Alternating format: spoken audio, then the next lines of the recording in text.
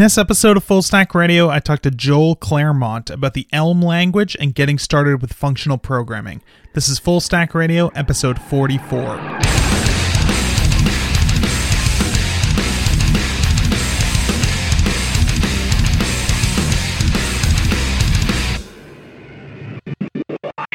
Hey everyone, welcome to another episode of the Full Stack Radio podcast, where I talk to people in the software industry about everything from user experience and product design to unit testing and system administration. I'm your host, Adam Wathen, and today I'm here with Joel Claremont. How's it going, Joel? It is going all right. How are you doing? Pretty good. So for anyone who's not familiar with you, do you mind just kind of introducing yourself and letting people know kind of like where you came from and what you're up to and kind of what keeps you busy? Sure. I live in Wisconsin, Milwaukee area, and I organize the Milwaukee PHP user group as well as the Milwaukee Functional Programming user group.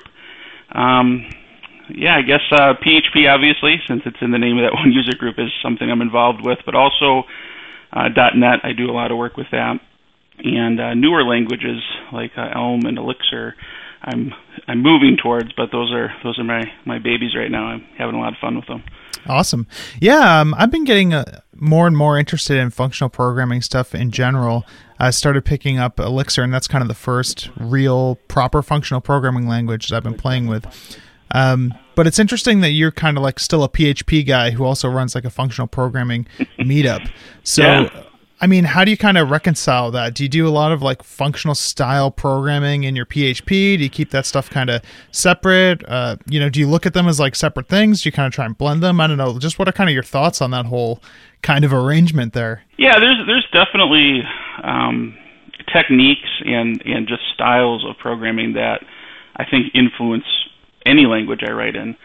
I don't go to the effort of trying to do a super functional style in PHP, mainly just because it doesn't fit real good, and a lot of the things I actually enjoy about functional programming just don't apply at all to PHP. So for example, immutability. You can do it. I mean, you can pull in libraries, like Hack has some nice libraries you can pull in for immutability, but I definitely see an influence there. Some of it's just, like, why would I learn something? Some of it's just to have fun. Yet I still do PHP and I enjoy it and pays the bills. And C#, same thing. It's not the most glamorous language, but man, there's a lot of work out there. So I'm still finding a use for it in my toolkit. Right on. How did you kind of get into functional programming? Well, that's a good question. I guess I've always been curious about languages in general, and so, like, the first language I learned when my parents got me a computer as a kid was Atari Basic. And then, I was like, oh, there's another language on here. There's assembler. It's like, what's that about? So just kind of like lifelong, I've had this interest in learning things.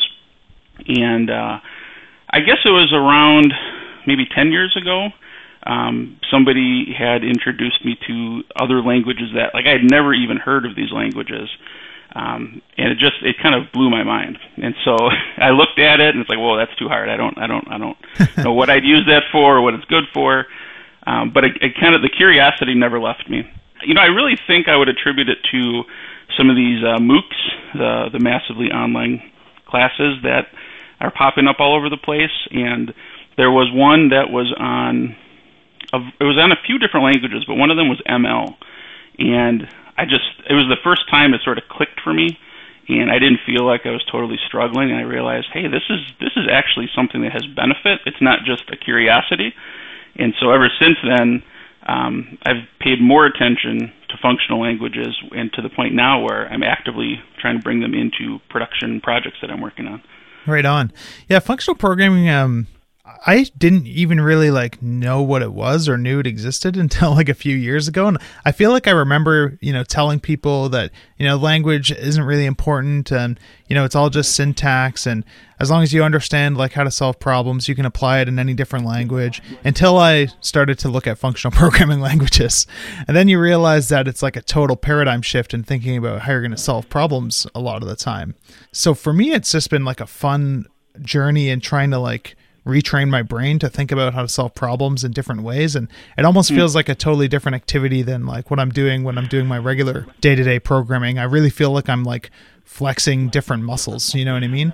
Yeah, absolutely. Yeah, I had that same experience where, I mean, just one of the more common hurdles I think people face when they come to a certain class of functional languages is, oh, there's no loops. I have to use recursion. Okay, what's that all about? And it's like, how do I? This would be so simple to do in PHP, but I don't even know how to do it in Haskell or whatever. And so, but once you get used to that style, you're right. It does sort of activate a different part of the brain, and you think about problems in a different way. You slice them up differently. Yeah, I definitely found like since so I started working with Elixir just doing kind of the exorcism.io stuff. I've still never tried to build anything real with it. I'm just kind of using it for like, throw me some problems and let me try and figure out how to solve them with this language. You know what I mean? And it's been fun in that way.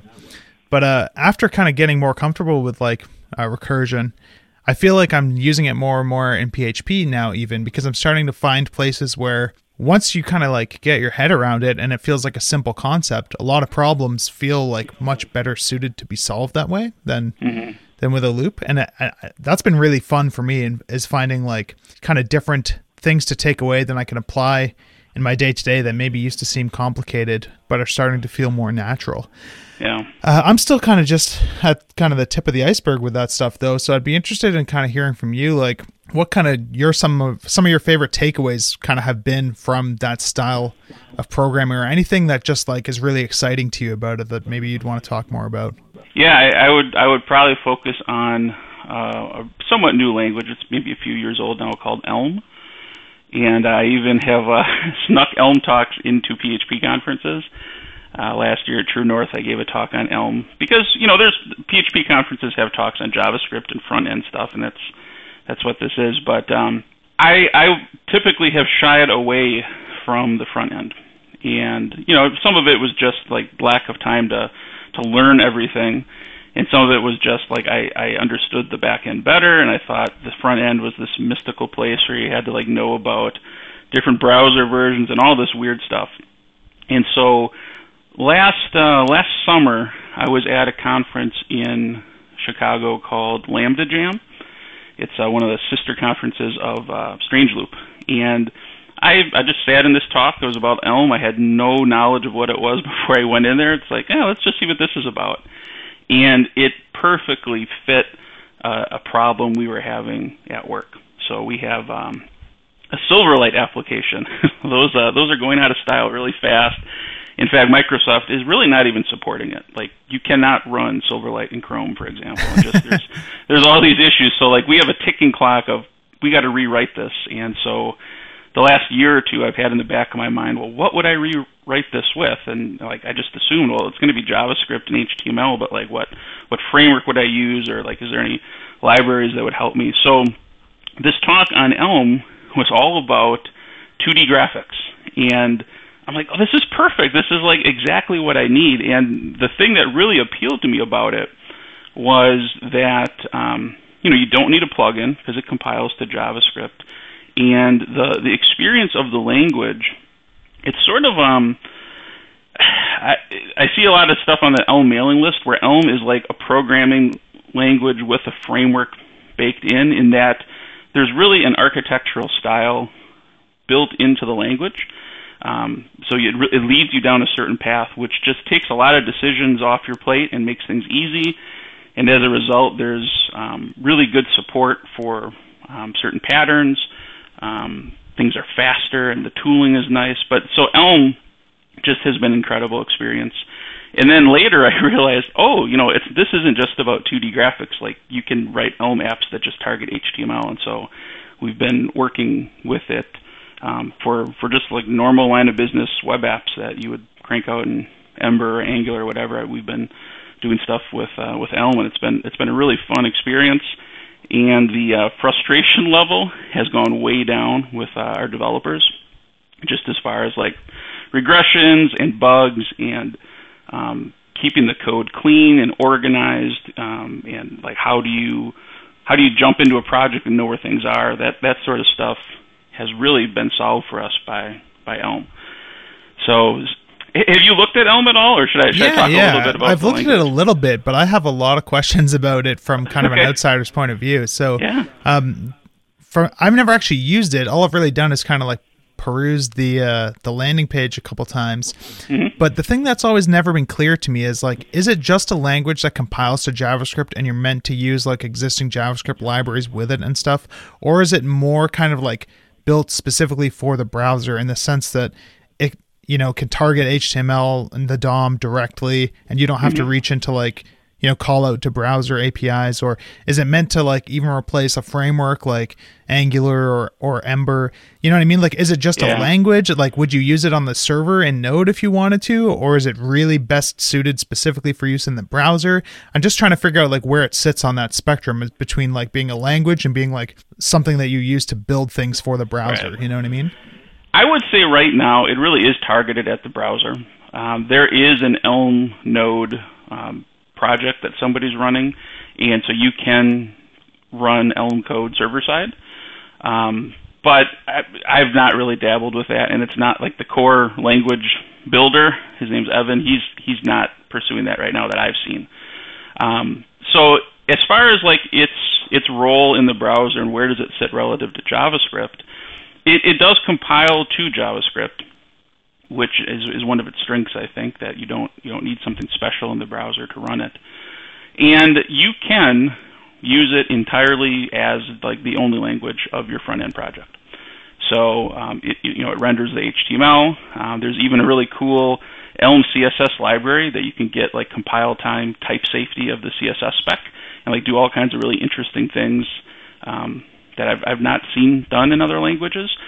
But the reality is it is a pretty new language, and the ecosystem is still in its infancy. So more likely than not, in a real-world application, you're going to want to pull in JavaScript libraries, usually around like UI. If you want a really nice calendar widget or slider or something more complex like that you don't want to build from scratch in Elm, you can pull in a jQuery UI or anything you want.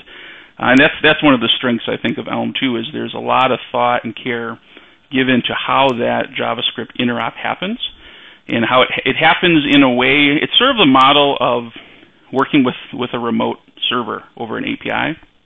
So you have these things called ports, and you define the type of data that'll pass back and forth. And the reason that's nice is, first of all, it's very explicit where you're hooking into the outside world, but it doesn't sacrifice any of the type safety or the compile time checks, the things that maybe would have driven you to use Elm in the first place. I've seen other compile-to-JS languages where it's like, you can interact with JS, but then you lose a lot of the power of why you're using that non-JS language in the first place. So Elm handles that pretty nicely. Yeah, it seems like an interesting language. I mean, so I guess one question I would have is, where do you think the best place is for someone to start if they want to learn Elm and kind of figure out how you're supposed to use it and what it looks like to build an application with it? The best place, I think, is there's a guide that's linked to from the main site. I think it might just be guide.elmlang.org.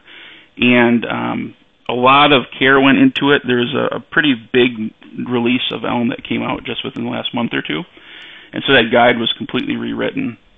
And at the Functional Programming User Group, the last meetup we had, we actually just did kind of a group coding session.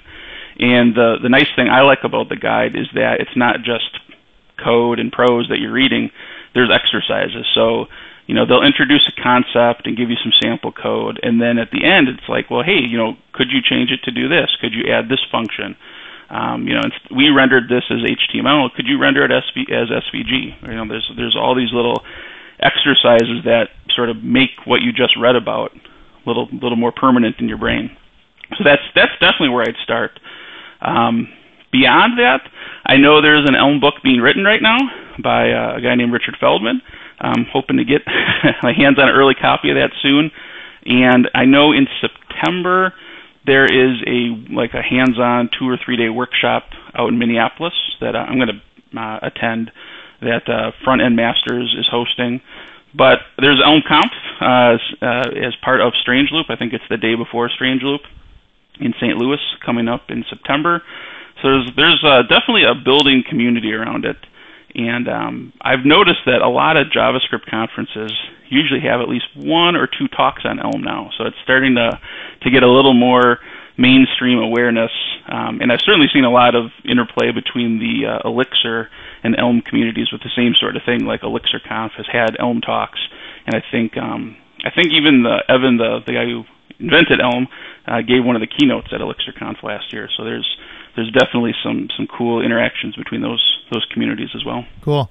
Yeah. How big is the Elm community, would you say, these days, as maybe compared to something like the Elixir community? I don't know how I'd gauge that. I mean, I lurk on the mailing lists, and there's an Elm Slack that I hang out, and it's pretty active. You know, I would say, I mean, another measure is just like meetups. So like Chicago has an Elm meetup, and St. Louis has one. I've seen them popping up. If I had to guess, I'd say Elm is probably smaller than Elixir, but I don't really have any hard numbers to Cool. gauge that. Just wanted to take a quick break to thank our first sponsor of the episode, and that is Laracasts. So Laracast is a de facto community and educational resource for PHP developers of all skill levels, covering all sorts of topics in the web application development space, from getting started with frameworks like Laravel to building complex user interfaces with JavaScript frameworks like Vue.js and React. I think there's over 700 videos on there right now, which is over 120 hours of content. And Laracast actually has a special offer for Full Stack Radio listeners, where if you sign up with the coupon code FULLSTACK2016, all one word, all caps, you actually get 50% off of your first month. So you can get access to 120 hours of content for under $5, which is pretty awesome. And I think once you check it out, you'll be hooked. It's probably the best $9 a month that I spend. I always find new stuff there to learn, and it's kind of my go-to resource for any new topic that I'm trying to learn. I'm always hoping that Jeffrey has done a video on something, because he does such a great job teaching this material. So if you haven't checked it out, definitely check out Laracast.com and use the special FULLSTACK2016 coupon code to give it a try and get your first month for 50% off. Thanks, Laracast, for sponsoring the show. So what are kind of the things that make you excited to use Elm in the browser versus just using JavaScript? Yeah. So I just to put this out there, I don't have like a dogmatic view of programming languages. Like I don't have a side on the whole dynamic versus static and all. I mean, it's kind of weird to say that, but I love all programming languages, Adam. So it's really hard for me to pick my favorite. But I do like. I mean, the thing I like about Elm is the fact that it is statically compiled. That you have strong types. I guess one of the things that's different about Elm, or new at least to me, is they put a lot of energy into making it beginner friendly. And so you see that in a number of different aspects. Part of it is the documentation. Part of it, though, is the compiler and the error messages you get. I don't know if you've seen, I'll sometimes retweet these error messages that people will post. Like, they're just amazed, like, this actually made sense to me. Yeah, that's one of the things that I think actually I see most come out of, like when I see Elm-related stuff on Twitter and stuff, it's always people talking about, like, I can't believe how good the error messages are. It seems to always know, like, what I should have done, and, you know, we'll spit out a whole table explaining, you know, something. It seems to, like, really have a lot of the ability to kind of really figure out the context around like what you're doing and understand like what mistake you're making and how you can do it better. It's pretty amazing, really. Yeah. So, I mean, those errors I see run the spectrum from, you know, a lot of people maybe coming from JavaScript will try to do something like use a non-Boolean as part of an if expression. And it'll say, hey, you know, we don't really have the concept of like truthy and falsy like you might be used to in JavaScript. Here's what you should do, and here's a link to the documentation that talks more about it. Whereas, you know, some languages might just say, listen, that's like super basic. If you can't figure that out on your own, you're on your, you know, you shouldn't be using this language. And Sure. so they've taken a different angle and said, no, we want to make it as easy as possible to start using this. And one post I saw on the mailing list, this was maybe a year ago, when I first started looking at Elm, was somebody said, hey, if you ever get a compiler error that you don't understand, can you open that as like an issue on our bug tracker? Like they're that committed to making it work for newbies especially, because that's a lot of work as a language designer to think of all the possible scenarios and like what might this person's understanding be, and like how much do we have to help them. And so the fact that that's a priority within the language design, I think, is really neat. It's cool. I'm looking at a little bit of code samples and stuff here in the guide that you pointed out. And I guess it kind of brings me back to the question I had before about like how opinionated it is, I guess, like about how you're building stuff. It looks like in the example I'm looking at, you're even defining like HTML and stuff in JavaScript that I'm guessing would kind of get rendered to the DOM in a way that, I mean, naively to me feels almost like how you would do something with React. Yeah. This is an interesting side point, but Elm actually predates React, and React took a lot of inspiration from Elm and other libraries like Redux. So, a lot of people make that comparison, and I've even noticed there's a lot of developers have sort of transitioned from, hey, we were doing vanilla JavaScript, and then we started doing Angular, or then we started doing React, and then we started doing Elm. And so it was this sort of natural progression. Personally, I guess I'm skipping right over React. I've never done anything with it, but yeah, there's a lot of similarities as far as it uses the virtual DOM, and it does some really accelerated things to make that fast. It has one-way data flow, so that when a click happens, it triggers a change in your model, which essentially updates the whole page. So you don't have to maintain all of these intertangled possible state transitions. It's just like, given this model of the world, this is the view that will be produced. And all I have to do is handle events that update that model, and the rest is done for me. So there's these discrete, you have a model, you have an update, you have a view, and there's one way that your application flows between those. Yeah, it definitely sounds like it's more opinionated than maybe you would think of other languages that you think of as compiled to JavaScript languages. So when I first heard of Elm, I kind of instinctively put it into sort of in the same bucket as like a CoffeeScript or something, right? Or a TypeScript or something like that. But it sounds to me like it's actually a much bigger idea than those, in the sense that you're not just like trying to write some language that eventually turns into JavaScript and, you still use all the same stuff that JavaScript would expose to you. It's almost like an entirely different way of interacting with a DOM that happens to be implemented with JavaScript, but it's not something you ever even have to think about. Yeah, I totally agree. And there's no, I mean, the community accepts that, yes, this is extremely opinionated. There's this thing called the Elm architecture. And there's a lot of questions I see on the mailing list of like people wanting to do something differently. And, they'll kick ideas around like, hey, you could maybe try this or do that. But at the end of the day, there's definitely some approaches that people want to take that just don't fit with the architecture. And that's why it's definitely not a one-size-fits-all thing. If you have very specific needs that the Elm architecture or language or ecosystem doesn't address, then, definitely don't use it. There's other solutions that might work better for you. But for myself, I like that the strong opinion, and I like the fact that it guides you in a certain way of structuring applications so that it's very easy to understand what's happening and where. And even as it starts to grow across a bunch of different files and modules and it gets bigger and bigger, that Elm architecture scales really nicely, and it doesn't break down when you reach a certain size. It holds together pretty well.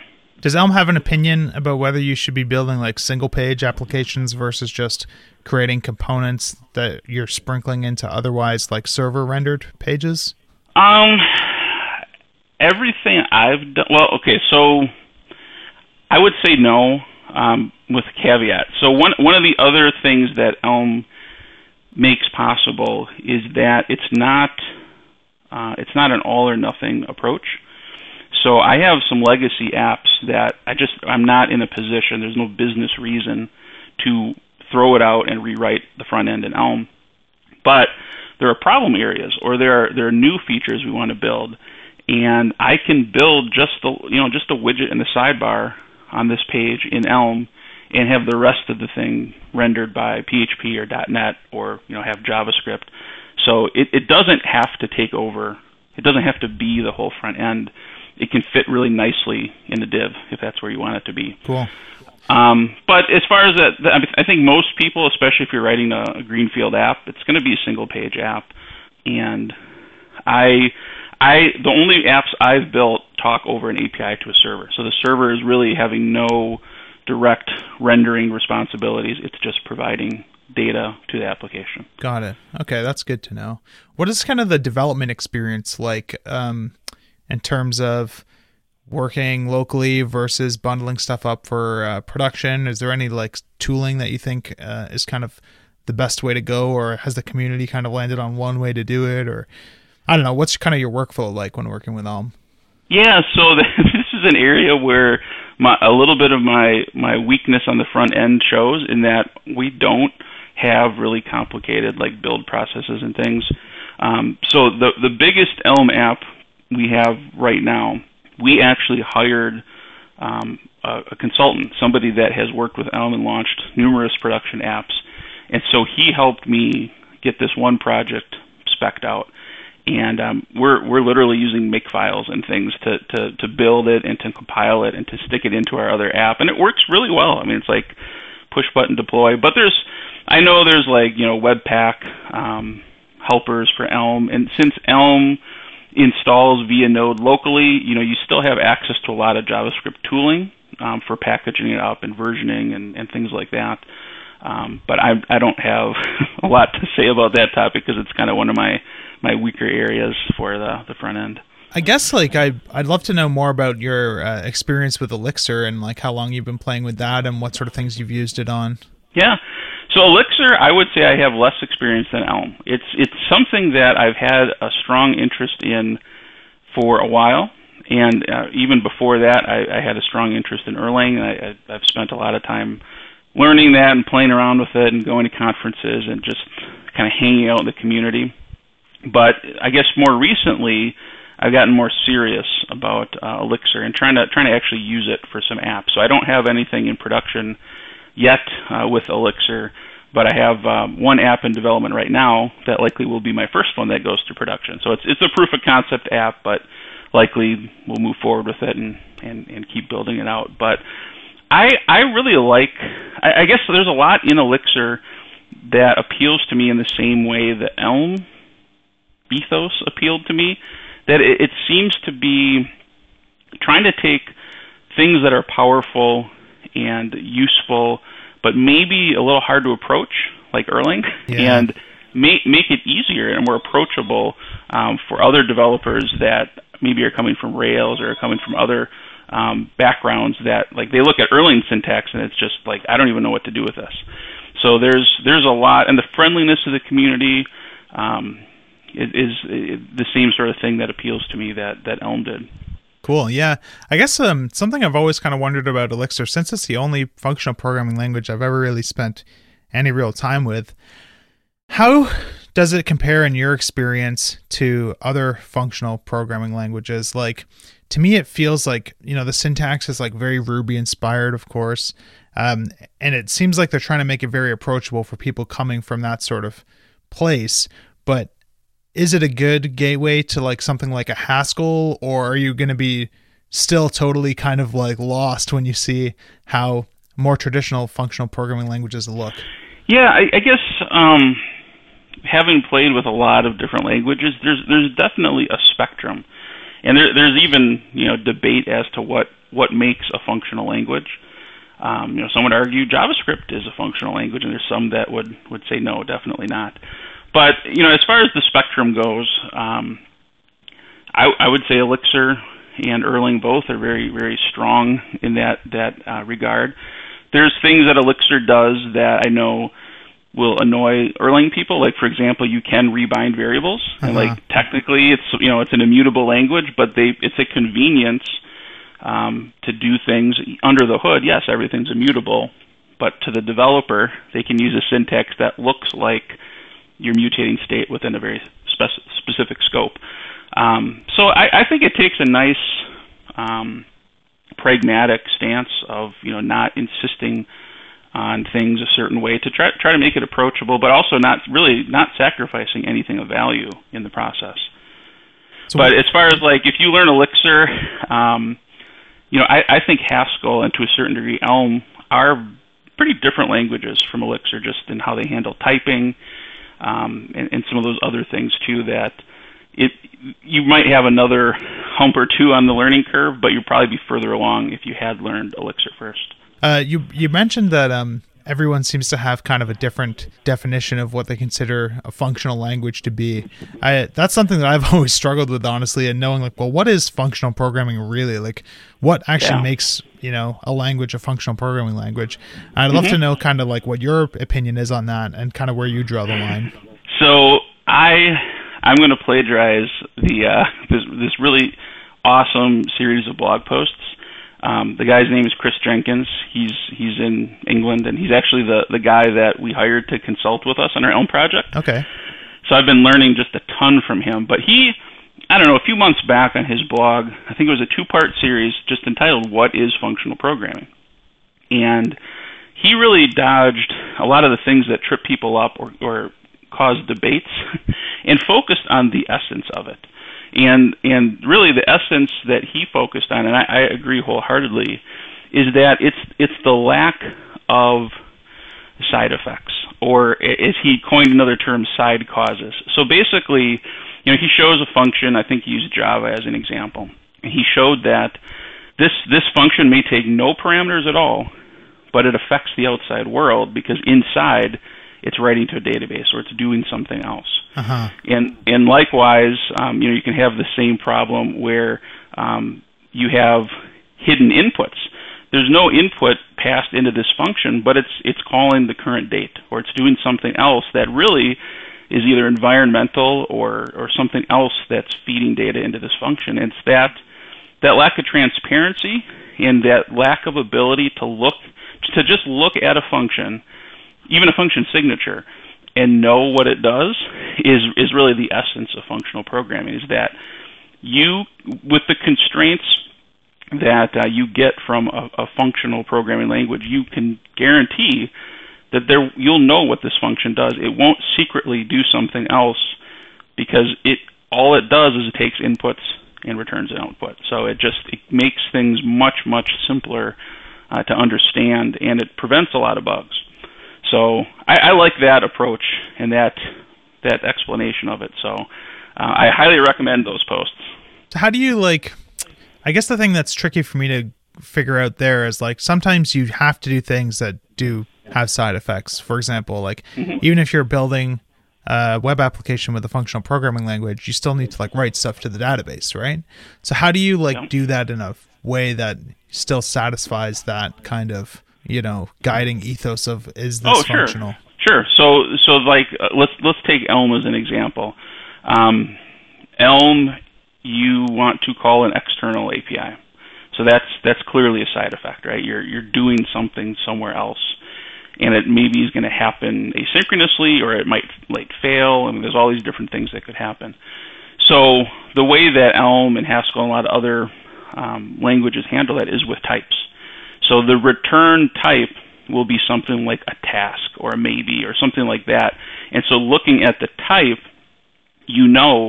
oh, hey, this thing that's getting returned to me is going to do work.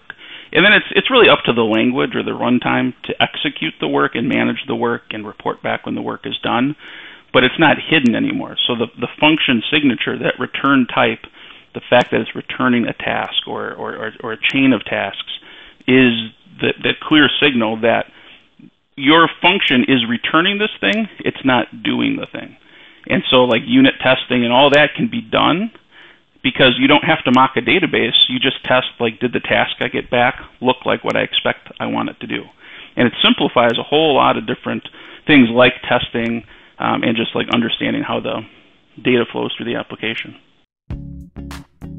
Just wanted to take another quick break to thank our second sponsor of the show, Rollbar. So one of the frustrating things about being a developer is dealing with errors, of course, right? Either you rely on your users to report errors, or you're digging through log files trying to figure out what went wrong, or maybe you're hooked up to an existing tool and you got millions of alerts flooding your inbox all day long. Rollbar is like a full stack error monitoring solution, and with Rollbar you get the context, insights, and control that you need to find and fix bugs faster with a lot less noise. So Rollbar is really easy to install. You can start tracking production errors and deployments in 8 minutes or less. It works with all major languages and frameworks, including Ruby, Python, JavaScript, PHP, Node, iOS. You get the picture. If you're a Laravel developer like myself, there's actually a package that you can use that integrates with Rollbar really quickly. So Rollbar also integrates with a lot of different other tools, like it can send your errors to Slack or HipChat or create new issues in GitHub, Jira, and stuff like that. And for Full Stack Radio listeners, Rollbar actually has a special offer where if you sign up at rollbar.com/fullstackradio, you get access to their Bootstrap plan for free for 90 days. So you get like 300,000 errors tracked for free. So give Rollbar a try. Head over to rollbar.com/fullstackradio to try out the Bootstrap plan. And thanks to Rollbar for sponsoring the show. What are some common, functional programming language features that you find interesting? Some things don't necessarily make a language functional, but it seems like things like, for example, pattern matching are a lot more common in functional programming languages than they are in other programming languages. Yeah, so I'll go back to Elm as an example. Elm has union types and algebraic data types, which really is just a fancy way of saying you can construct types on the fly that mean something, that give a shape to your data, and aren't just like this is an integer or this is a Boolean or whatever. But so that idea of having a data type that this is a HTTP result is my data type. It could be I get back JSON. It could be I get back an error of this type. It could be I get back an error of this other type. There's all these different things that are sort of baked in to that type, and that allows you to do something like pattern matching and have really a lot of business logic simply in your data types. I find that pretty interesting. It's a concept that I'm still learning and trying to use in a meaningful way, because with my background, and I think most developers coming from a normal OO background, we think of types as, well, it just describes what kind of data it is. We don't think of it as really defining the logic and the shape and the interactions possible with this data. Yeah, I mean, with something like Elixir, right? You think of type hinting in PHP, for example, and you can specify, this should receive this and this. And people have talked about adding, wanting to be able to add method overloading to PHP because of the fact that we have type hints now. Well, I'd like to define a version of this function that works when it takes an array versus one that when it takes this type of object or whatever, right? But once you start learning about pattern matching in a language like Elixir, you realize how crippled even that system would be compared to true pattern matching, where it's here's the definition for this function when the integer passed in is positive, or when it's divisible by 2, or when the array that's passed in is empty, or when the array has exactly 3 elements, and all these things can be kind of declared directly in a function signature. You're right, it removes all these different checks about the shape of your data and just kind of lets you do it in this declarative way. And then combining that with things like recursion and stuff, you land on all these really cool ways of solving a lot of problems. There's I'm sure it's probably the same in every functional programming language, but I find the FizzBuzz solution in Elixir is really elegant, for example, right? Yeah. So I'll have to link that up in the show notes. But yeah, it's interesting that a language languages like Elm and stuff support that as well. So just one quick comment on pattern matching that I like to, when I'm showing somebody, maybe I'm giving a talk on functional programming, I'll put a slide in that, because some people will say, well, aren't you talking about an enum? I mean, isn't that basically the same thing? It's no. So take an example of, you have a data type that represents a playing card, a king of spades or a 2 of clubs or whatever. And then you say it can be a card with this value and this suit, and then you have a function that does something with that. And so you build, like you might build a pattern match to handle all these different things. But a lot of languages that have pattern matching will also check that you've satisfied all the possible branches for that pattern match. And so a lot of times, okay, somebody comes in, they add something to the possible data type, but they forget to go to all the places that handle that data type, and so there's a case that's silently not handled or defaults in a way that you weren't expecting. I love like languages like Elm and Elixir that tell you, hey, you missed the case here. You got to go fix that. It's things like that that really aid me as a developer and make my job a lot easier. Yeah, that's pretty cool. Yeah, it's a really different way of thinking about programming, and you start to see features that like you wish you could have in other languages. Is there anything else like feature-wise, I guess, that you find really interesting in functional languages that you think people could check out and learn from? Yeah, I guess another kind of core feature that I see in a lot of languages is just immutability. And that's another one that's really mind-bending. Like, how can I do any meaningful work if I can't like change values and variables? Like, how does that even work? But once you figure out like the different ways of working with immutable data, that's something else that just eliminates a lot of bugs or a lot of really squirrely things where data is changing out from under you. And so that's something else I really like about Elm, is that you literally cannot mutate data. Like there's some functional languages I use, like F#, for example. They give you a safety valve. They're like, okay, if you really want to do it, use this keyword when you're binding the variable, and then you can mutate it later if you want. Like in Elm, you can't, and in Haskell, you can't. And so those constraints, they hurt a little bit as you're learning it, but once you get it, it's like, wow, this really takes away a whole class of problems that I don't even have to think about anymore. Are there any specific challenges you can think of when everything is immutable that might be hard for people to figure out how to wrap their head around? Like one thing that sticks out to me is like if you want to represent a data structure like a stack or something, where like popping something off the stack returns the item that was popped off the stack, but also inherently is meant to mutate the stack. Right. How have you seen that sort of thing handled across different functional programming languages?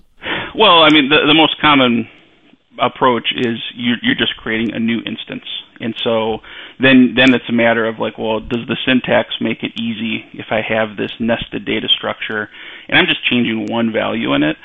You don't want to have to like redefine maybe 30 different nodes in a tree. You just want to change this particular node. And so Elm and other languages have syntax that almost look like maybe you are mutating, but under the hood, it's not. It's creating a new instance and returning it with just the change you wanted. I haven't actually looked into how it would be done in Elixir, but my guess is that if you were to try and implement like a stack in Elixir, you would do something where, calling, or passing a stack into like a pop function or whatever would return like a tuple, I guess, or something of the item that was popped off and the new stack.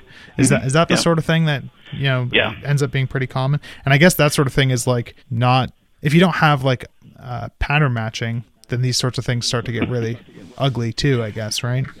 Well, yeah, it's ugly, and this is one of those areas where I think you actually might do yourself a disservice in trying to emulate this behavior in a language where it's not a core feature of the language, because now you're dealing with performance issues too.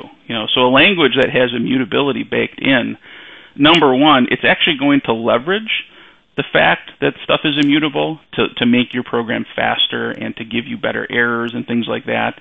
And the runtime is built with that whole assumption baked in.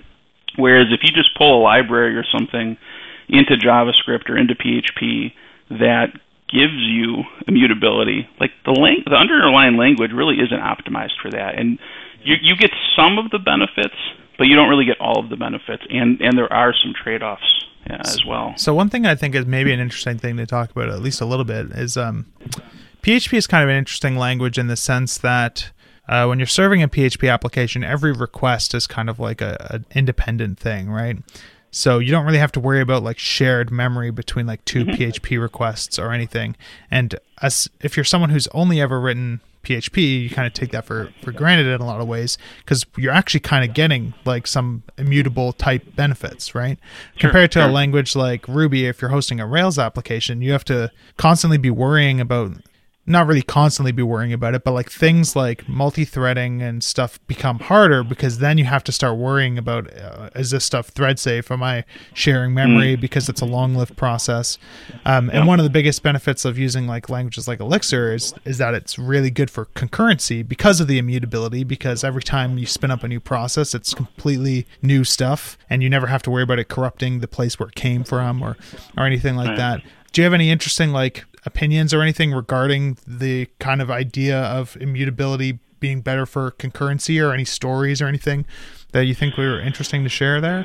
Some anecdotes maybe, because I haven't, like I said, I haven't done a whole lot of Elixir yet, but just learning it and looking at it in Erlang, I think immutability is one aspect of that, but the other is the focus on message passing and like small processes that talk to each other. And that's something that you could emulate in, I think, in any language, but you just get some really powerful tools to help manage that in Erlang and Elixir.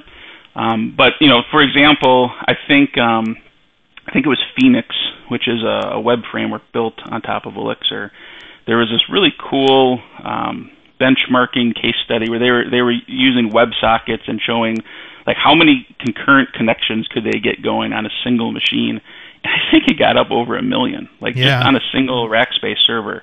And so, like, that is super interesting to me. I don't have a use case for it, but just like the fact that the language and the runtime doesn't crumble under that, or that you don't have to have a computer science degree to implement that, is really cool. And even at small scale, even if you only have a few hundred concurrent users doing something or interacting with a dashboard or a data set, you still get all the power of that, even if you don't need all the scale that's available to you.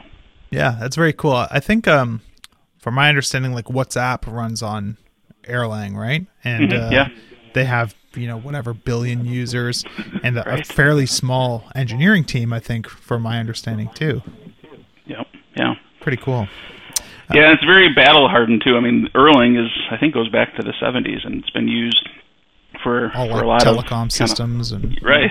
Yeah, so it's like I can now get all of that cool stability and error recovery and communication protocols just for my stupid little app that maybe is managing scores at a trivia league or something way scaled down from that, but it's still useful even in that small context. Yeah, it's pretty cool stuff. That's it's really interesting to be able to have a language like Elixir that gives us all the kind of modern, nice, user-friendly syntax that people look for in languages, but lets you leverage the power of these like really battle-tested systems that are have a lot of evidence for being like a great choice for things that need to scale with lots of like concurrent users and stuff. So it's pretty cool to like be able to have the opportunity to leverage that now, versus before trying to use something like Erlang directly would sound like a super intimidating sort of thing to get into. Yeah, I think especially just the syntax. It looks very different from a lot of other, what you think of like C-style languages. But Elixir softens that a little bit without diluting the strength of it at all. Is there any other things that you wanted to get into, or any other stuff related to functional programming that you think is interesting or exciting, like that you'd like to share before we start wrapping things up?